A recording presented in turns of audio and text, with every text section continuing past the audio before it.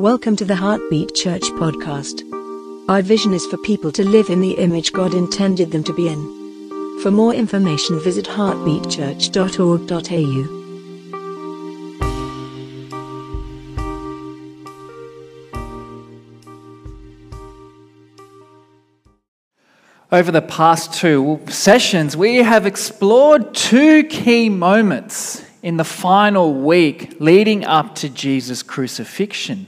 Jesus' triumphant entrance into Jerusalem on a donkey, and Jesus' cursing of a fig tree, and his parabolic symbolism of cleansing the temple, which pointed to its destruction by the Roman Empire. And the two unifying elements of these stories is they point to the fact of Jesus Christ as King. And it's quite obvious with Jesus' triumphant entrance that Jesus is coming as a king. But what's not quite so obvious with the cleansing of the temple is only a king had the right to tear down and to rebuild a temple. Now, there's one thing that every king in ancient Israel underwent. Before they were crowned as king, they were anointed with oil. And this is a process that Jesus Christ must undergo as well. And the account read to us from Mark chapter 14, it appears in Matthew and John. And for those with the keen eye, you'll notice that Matthew and Mark's account is very similar. But John's is different.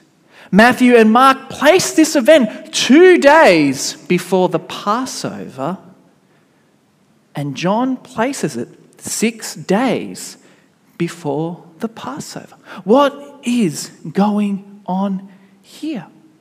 Is there some sort of contradictory accounts here? Is there some sort of error in Scripture here? And it's interesting, both accounts, Matthew and Mark, keep this woman nameless. John 12 tells us the woman that anoints Jesus is Mary, the sister of Lazarus. And the celebration that they're having is to celebrate Lazarus' resurrection from the dead after 4 days in the tomb. Matthew and Mark tell us that the unnamed woman Mary poured oil over Jesus' head. John tells us that Mary poured the oil over his feet and washed it with her hair. So who is right? Did the event happen 6 days before the Passover, as John said? Or did it happen 2 days before the Passover, as Matthew and Mark recount for us? Well, the answer is they're both right. And what do I mean by that? John is chronologically correct. This event happened 6 days before the Passover. Jesus came into Jerusalem as triumphant king, and John makes it clear Jesus is anointed as king before he enters Jerusalem as its king. What Matthew and Mark are doing is making a theological and a literary point. Matthew and Mark refer to the Passover being only 2 days away. And the priests and the teachers are trying desperately to find a way to kill Jesus. But they cannot do it in public. They have to do it in secret. How are they going to capture and arrest Jesus without starting a riot throughout Jerusalem? The answer is Judas and his betrayal. See, what this account in Matthew and Mark is, it acts like a flashback. It's like a sandwich structure. You got your first piece of bread, the chief priests and all the teachers of law trying to work out how to capture Jesus, and the story with Judas betraying Jesus. In the middle of the sandwich is the reason for Judas' betrayal. It's because of Mary's anointing of Jesus as King of Jerusalem, which is something that Judas does not want.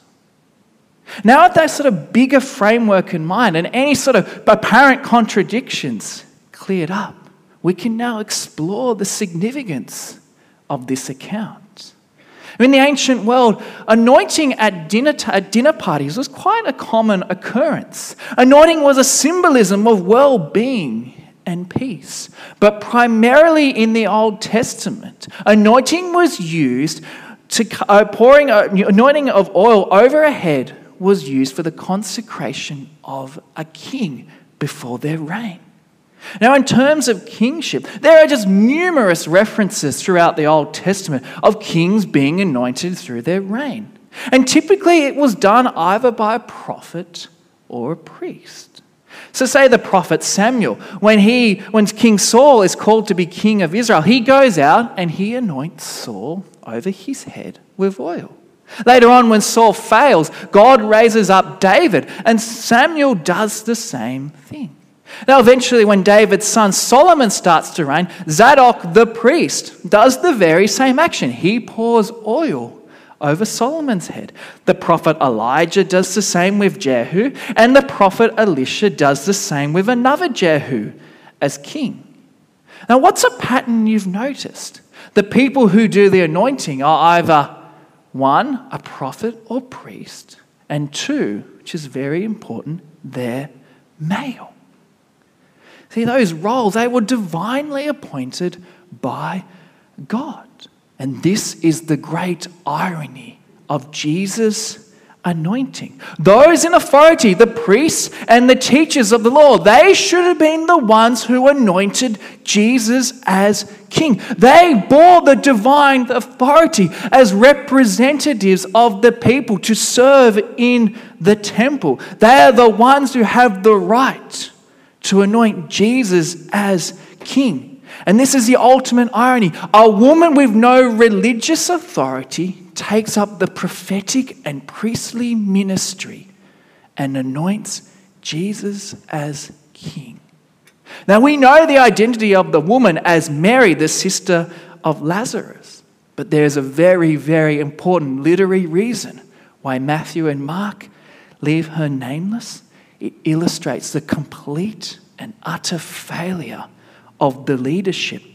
Compared to Caiaphas, the high priest who lives in his palace in Jerusalem, Mary is a nobody. Yet she is the true representative of Yahweh. She fulfills that prophetic and priestly role. Mary, the unnamed woman in the eyes of society. And while the priests and leaders are in that fancy palace in Jerusalem, plotting the demise of Jesus, where do we find the King of Israel? In Bethany, at the Mount of Olives. And if we remember from last week, Mark's Gospel in particular creates a contrast between Jerusalem and Mount Zion and the Mount of Olives. Here is just further proof that Jesus is moving us away from Jerusalem and pushing us further and further to the Mount of Olives and his presence as the true temple. And most importantly, Jesus is in the house of a man called Simon the leper.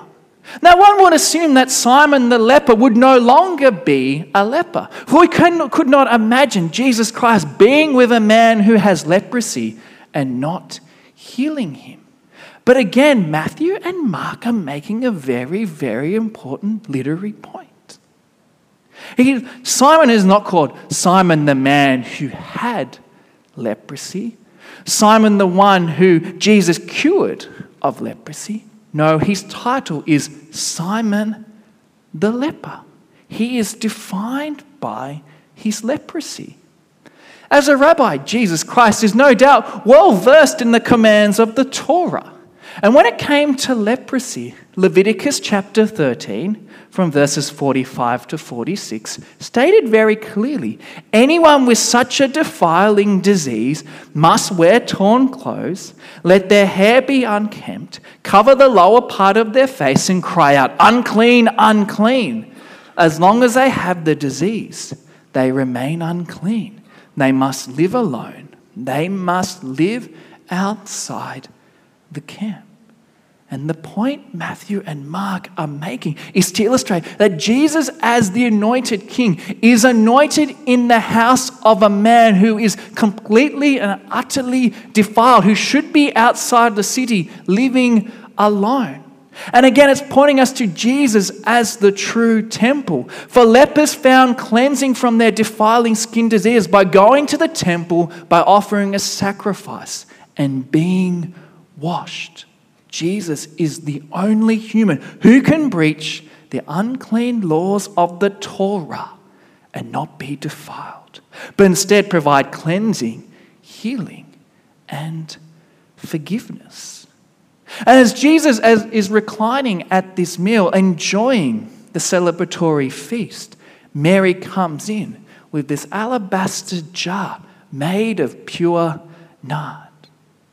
And alabaster is a soft stone material, and she breaks this jar and pours the oil over Jesus' head, body, and feet.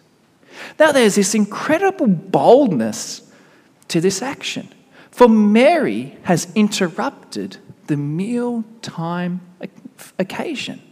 Now, in the rigid hierarchy of ancient Israel, gender roles were very defined. Males would spend time eating and feasting together. Women would be away. Male and female roles were clearly defined. Their boundaries were known. The sense Mary has subverted the traditional gender roles in Israel. And this is exactly what Jesus' ministry has attracted. For Mary is not the first woman to subvert the norms of ancient Israel culture to worship him. One author, Susan Miller, notes that women play this incredible role in instigating significant changes in how followers of Jesus are to worship him. Think of the woman with the bleed, who on touching Jesus breaks the laws of purity. Yet Jesus does not rebuke her. The Syro-Phoenician woman who is seeking healing from her daughter from demon possession foreshadows the role of sending the gospel to the Gentiles. Mary herself disrupting this meal not only broke cultural norms, but she does something even more profound. As she is pouring this oil and then it gets to Jesus' feet, she uncovers her hair, which in an act was just an incredible taboo. Only unmarried prostitutes would have their hair exposed, for only a husband was meant to see a woman's hair. Mary degrades herself to wipe Jesus' feet and to anoint him as the coming crucified King. And this is a pivotal moment in the mission of Jesus Christ. And what's more interesting is the positive role women are portrayed in the Gospels. Regardless of how many times Jesus foreshadowed his death to the disciples, no matter how many times he told them directly that he was going to Jerusalem to die, the disciples again and again failed to grasp its significance. The purpose of Jesus as the anointed one, as the Messiah, as the Christ, is to go to the cross. And Mary understands this reality. And in anointing Jesus as king, she doesn't just use any old oil she has lying around. It is a costly act of sacrifice. Nard was an expensive oil, and that's why the ancients would keep it in an alabaster jar. That was the only way to maintain its purity. And what's even more profound is this bottle of nard was most likely a family heirloom, passed down from generation to generation. The action of Mary, it's incalculable. Richard Malcolm, he argues that for the original gospel readers, on hearing this account, they would have immediately clicked that this was an anointing of a king. And the gospel narratives have gone to great lengths to illustrate the royalty of Jesus. And when we read this narrative in the context of the buzz around Jerusalem, it makes sense. For Jesus has triumphantly entered Jerusalem as her king. He has cleansed her temple, not only as Yahweh in the flesh, but as the king who has the right to tear it down and to rebuild it again. And this anointing is the third, or depending on the gospel you're reading, the first sign to tell us Jesus Christ is king. And that is what this Holy Week is illustrating. He is a king with a very, very unique kingship. Now, despite the importance of this action, despite what they're witnessing in front of them, the disciples once again misunderstand what they are seeing. For in Judaism, care for the poor was at front and center, particularly at the time of the Passover. There was an expectation that you would give to help the poor, to assist them. And the value of this nard is estimated to be around 300 denarii, about a year's wages. When the average worker only got 1 denarii a day, it's a lot of money to seemingly pour on Jesus and waste it. And that's what the disciples think. They think that Mary has just literally wasted this oil by pouring it upon him. For surely it could have been used better to help the poor. And their misunderstanding of this action is rather colourful. Mark in particular uses a word for their rebuke, which means to snort or roar. Disciples weren't just a little bit, oh, she shouldn't be doing this. They were furious at what Mary had done. They were disgusted with her behaviour. However, as we know, Jesus comes to her defence. And his reasoning is that you will always have the poor among you, but you will only have me for a limited time.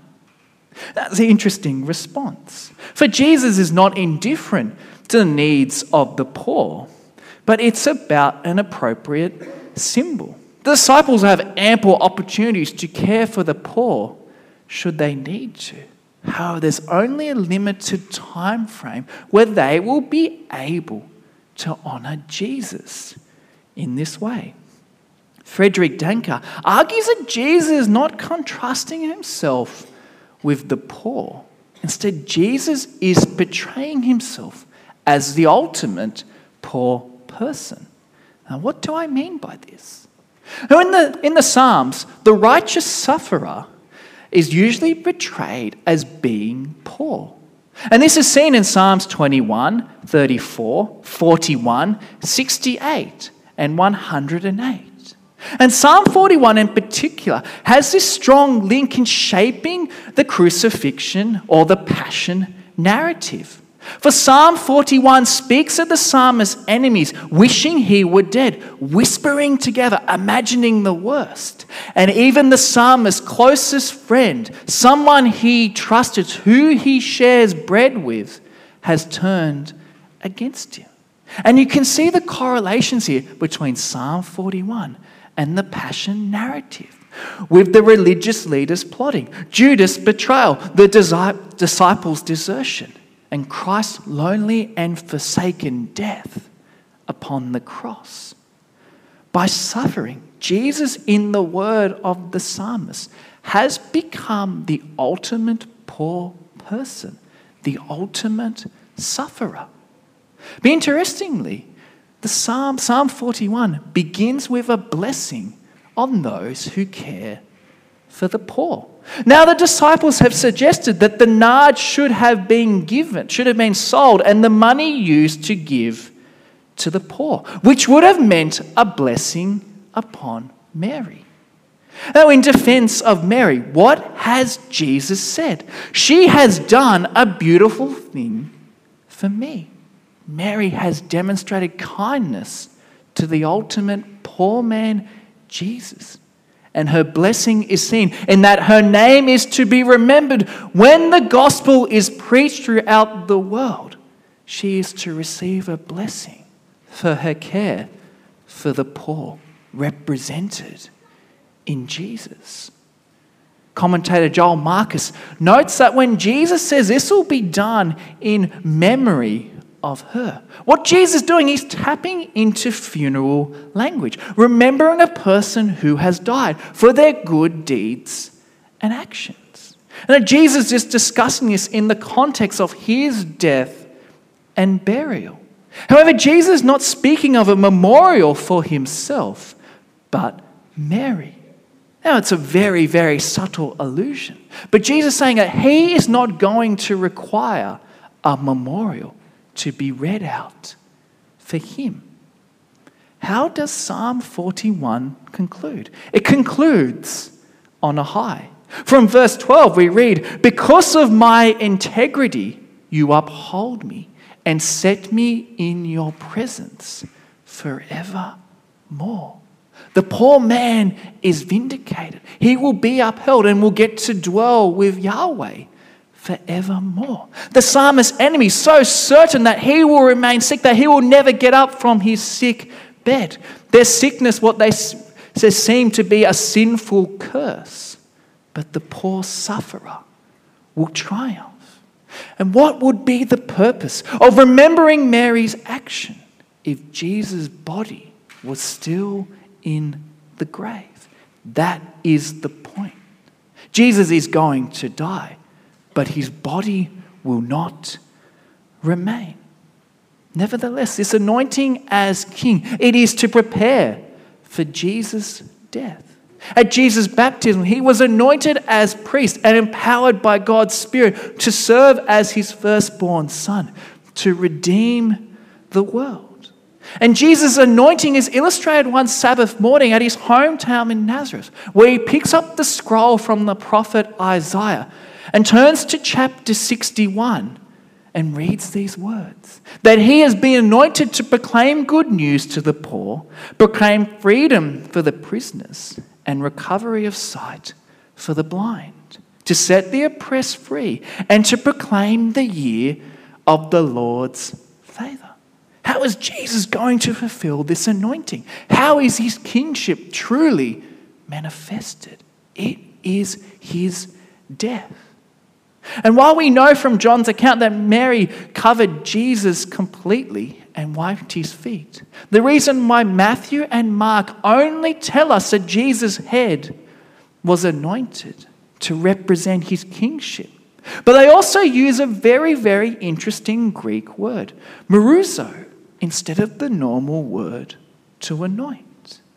Now, interestingly, in the Septuagint, or the Greek translation of the Hebrew scriptures, they use this word meruzo to describe the anointing for burial of the dead.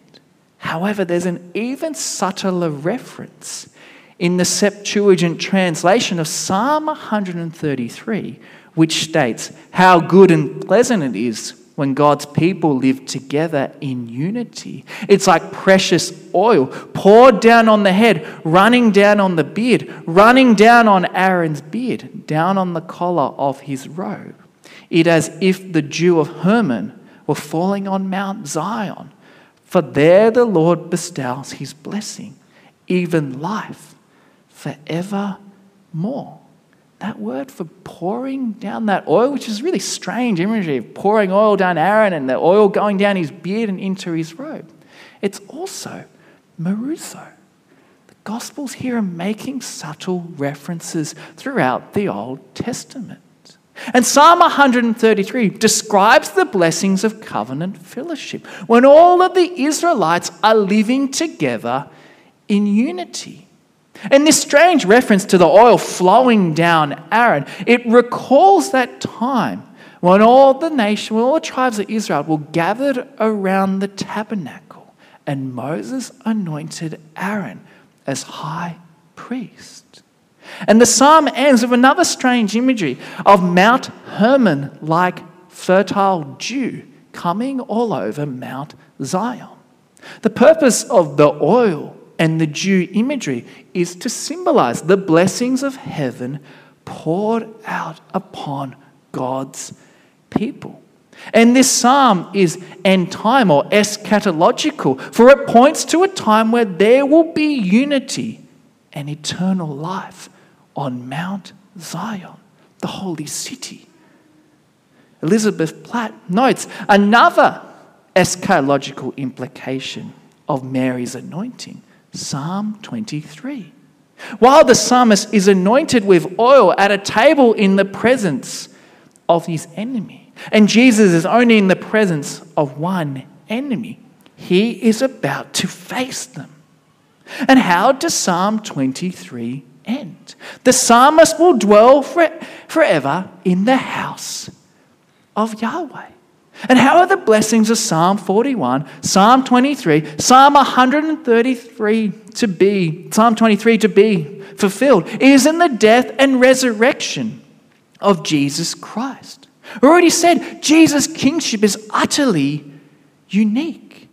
And despite repeatedly announcing it, only Mary is able to connect his kingship and the cross. His anointing is an anointing to die. And by Mary's actions, I'm not only pouring the nard on Jesus' head, but his feet, and the humble action of wiping them with her hair. She gives the ultimate poor man everything she has, which foreshadows the action that Jesus, the ultimate poor man, will do.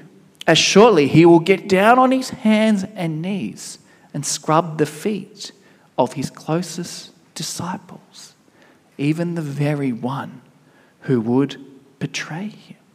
It's a radical gesture, and this is why it is immortalized in the pages of Scripture. This is why it is to be proclaimed wherever the gospel message goes out, for it points to an even greater humbling and an even greater anointing. And this anointing leads to new life, the coming of God's Spirit, whose arrival was often symbolized by the pouring of oil.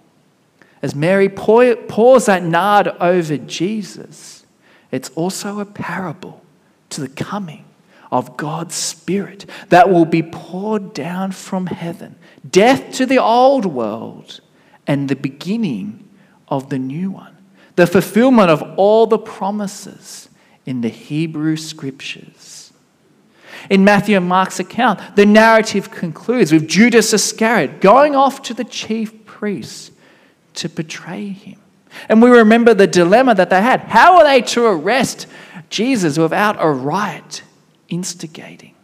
The answer is Judas. And despite happening several days prior, Matthew and Mark emphasize that it is this anointing that is the impetus for Judas to betray Jesus. For Judas recognized that following his anointment, Jesus Christ is now the messianic king, and that Jesus Christ would be leading an uprising against the religious leaders. Judas just failed to consider it wasn't a traditional uprising.